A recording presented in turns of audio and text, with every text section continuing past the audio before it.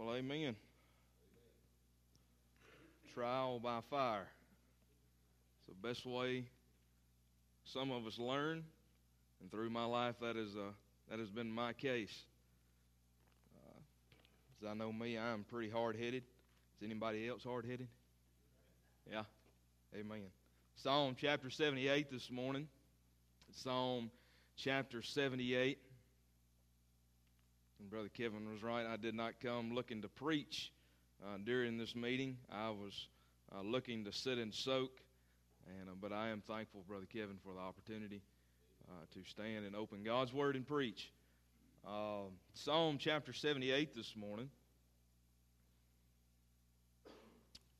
We'll read the first 8 verses.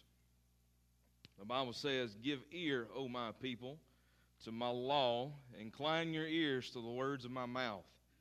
I will open my mouth in a parable.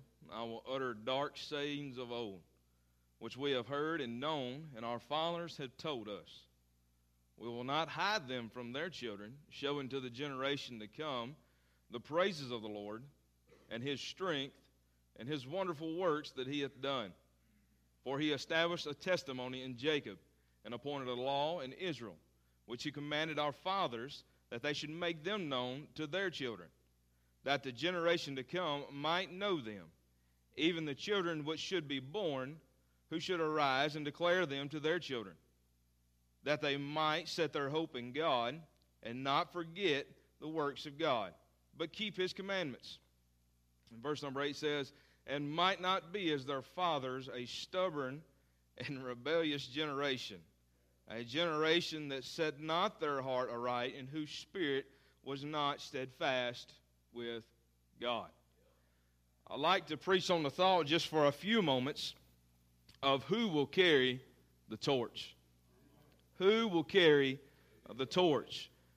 Beginning in verse 1, the psalmist here, Asaph, he gives these two statements that really draw the reader in.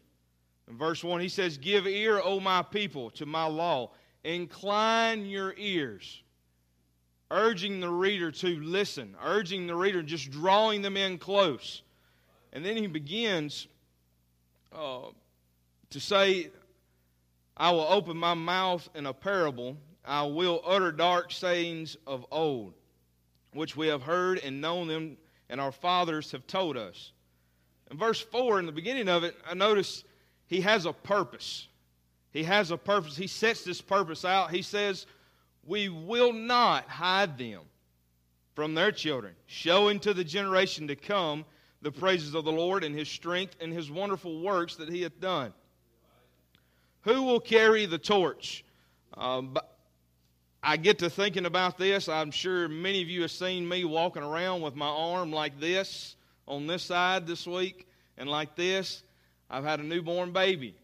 He's a month old. What's today? He's a month old today.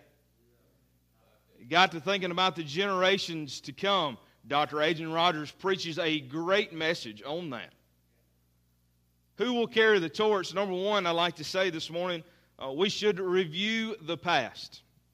The psalmist here reviews the past later on throughout this text. He looks back at the children of Ephraim. He looks back at the things that they've done, reviewing their past. Might I say, we forget our past. We forget where God has brought us from. These people here forgot where they had been brought from and where God had brought them from. It is so easy to get caught up in the hustle and bustle of life to forget where we've come from. Forgetting our past and reviewing our past, we forget the place that God has brought us from, and we forget the power. Verse number 4, it tells us, "We will not hide them from their children, showing to the generation to come the praises of the Lord and His strength and His wonderful works that He hath done." These children here forgot that He divided the Red Sea, that He parted that great sea, that great power right in front of them. They forgot those things that He had done. How is it that we forget the power that Christ's salvation through us, we so easily forget that at times. We get so caught up in ourselves. And again, the hustle and bustle of life. We like trying to be busy, and we forget those things. The forgetting of the place, that we forget the power. And lastly, we forget the praise. After we've come out of the place and we've seen the power, we have a time of praise, do we not? And how sweet that praise is. And we forget those sweet times of that praise. We forget our thankfulness about our praise. Thankfulness, what God has brought us from. I was talking to Brother Kevin and Brother Ronnie, I believe it was yesterday, about my family's past. And reminiscing on some of the things. I've learned things this past week talking to my uncle that I did not know about my family's history. My uncle being called to preach. My father leading the music at another church in the county. My uncle also leading music in New Albany. My cousin leading music in New Albany as well. How God has brought us from, and I'll not go into anything of the past, but let me tell you, it was wicked. And how God has brought us to the place now and where He is using us, not to magnify us, but to magnify what God has done in our family. And looking at the past and looking at who will carry the torch, secondly, I like to say, we rekindle our passion. It should rekindle our passion. As the gospel has been preached this week, my fire has been lit on the inside of me. If it hasn't, you might want to check where you're at. The gospel has been preached. It should rekindle that fire on the inside of you. Even telling someone outside of these four walls of the gospel. Rekindling our fire. Look in verse number 7. You see the psalmist kind of transition, in verse number 6.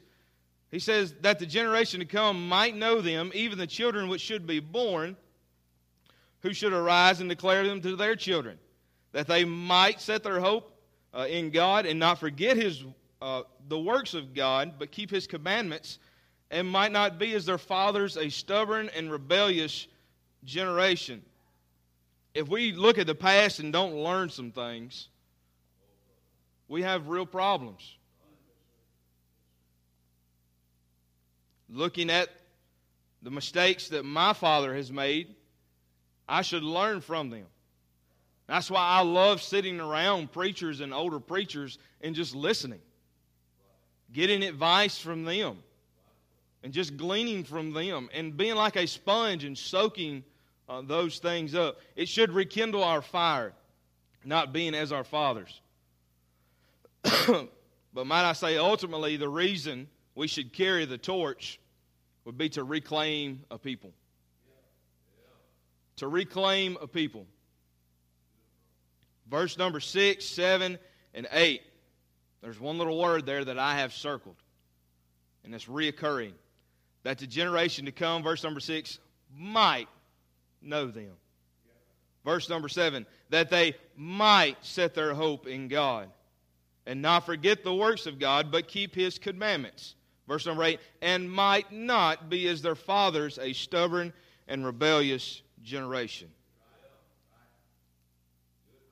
Our job is to carry the torch. Our job is to preach as preachers. Our job as Christians, we are to live as such in front of others. And behind closed doors, might I say. When no one's looking. Reclaim a people that they might set their hope in God. I wonder this morning, will you carry the torch from the generation to come? Dr. Adrian Rogers says this about the generation to come. We're one generation away from total paganism.